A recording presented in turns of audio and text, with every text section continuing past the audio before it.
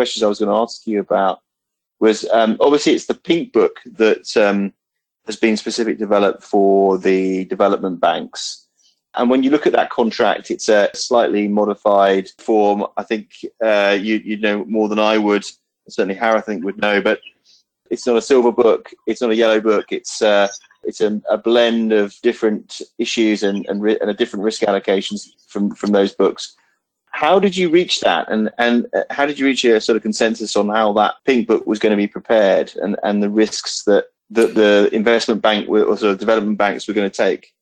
Okay, James, let me just try and address that as quickly as possible. The Pink Book was a version of the Red Book.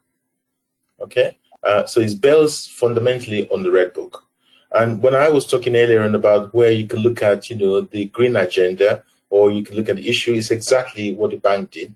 They took the Red Book and they said they would like to have one or two clauses changing there. Fundamentally, all the banks sign up together. They will adopt that. We work with them to make sure we build that in. We look at the whole of risk allocation that is not on balance, and we insert those changes into that. But more important, on the particular condition, which is where they've brought in the bank policy on environmental, on gender, on anti-slavery, all those issues, they've put it into that. And the banks signed to that. We produced that for them in 2004, which they all signed and adopted in 2005. That contract was 10 years agreement. Where they're able, and they had a copy of it, all the banks had a copy of it that they can download and use in all their projects. So, and they've been using that. Now, that contract expired in 2015. We extended it to 2018. And in 2017, we issued the new 2017 document. And what you have in 2017 document was fully adopted without any changes to the particular condition as published.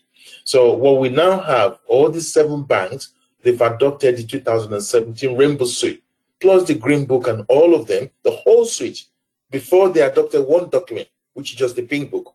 But now the whole suite has been adopted by them. And effectively, what they are doing is the whole suite is being used by the bank, and they develop their own particular condition. I'll tell you why, James, why they are doing it. The bank have a master particular condition, which they share among themselves. All the banks meet, they call it HOPS, which is the head of procurement. They meet every 2 months, and they share best practice among the bank. And what they've done, they produce their own particular condition, which they want to use with all the FIDIC contract. And they've allowed individual banks to look at geography diversification and to enable them to produce theirs. So the Pink Book is still being used by some banks who have not completed the development of their particular condition. And the Red Book, the 2017 suite is equally being used by the MDB. In fact, we are facing some MDB are facing out of the Pink Book into the Red Book pure with their new particular condition. But some of them actually jump straight into 2017.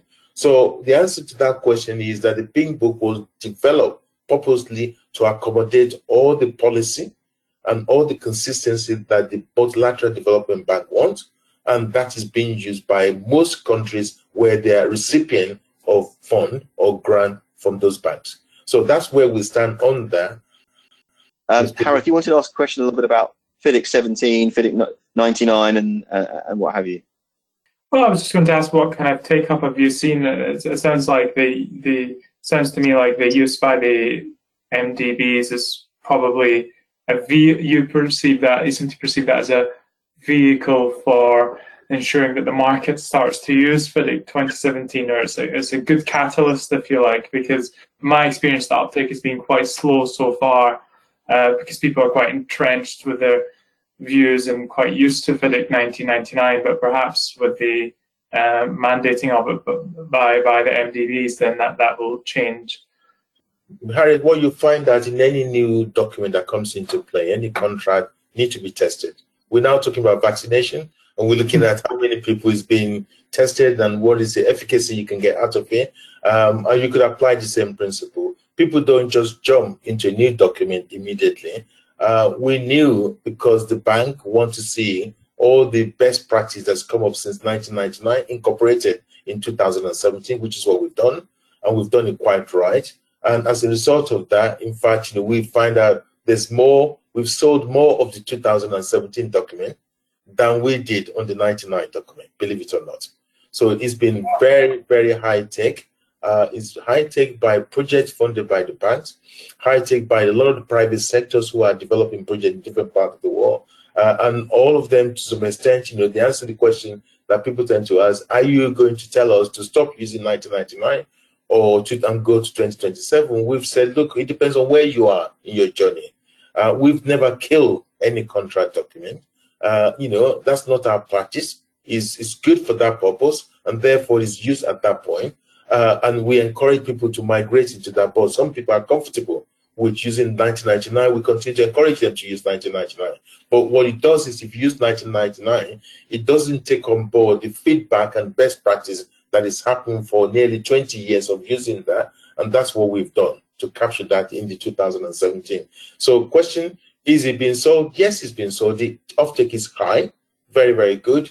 And how does that compare with other books relative? In fact, quicker and faster than the 1999 since it produced. So from that point of view, it's not the sales for us that really matter. It's getting best practice in the market. And that's what we're aiming to do. Okay, thank you very much, Nelson. I think we can end the interview there. It's been a pleasure having you. Thank you for joining us. We really appreciate your time.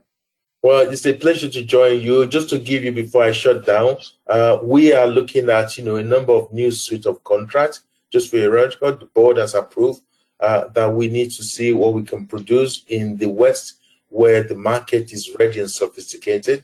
So we've just commissioned the development of collaborative contracts, which will take us about a year and a half to develop. We're also looking to produce a PPP contract, and also we're looking to produce an EPCM contract, because we do believe that the way the market is going, if we get it right, then we'll start to have opportunities to have a foothold in the West market, where there is an increasing demand for alliance and collaborative, and projects are becoming so complex that you need an EPCM to deliver the project, or the issues to do with PPP, because you go to different parts of the world, it means different to different people.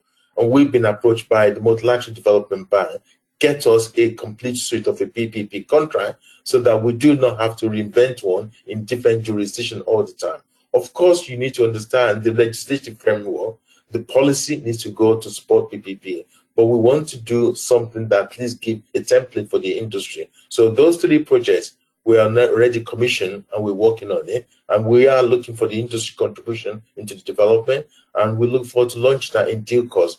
We are trying to make sure that we have a product that suits the needs of the market. We're not driven by the money. We're not driven by profit. We're driven by having best standard product in the market. So look out for those new products. Thank you very much. It's a pleasure to join you, and I look forward to listening to your outcome. Thanks a lot. Thank you, Nelson. It's been great to speak to you. Thank you for your time.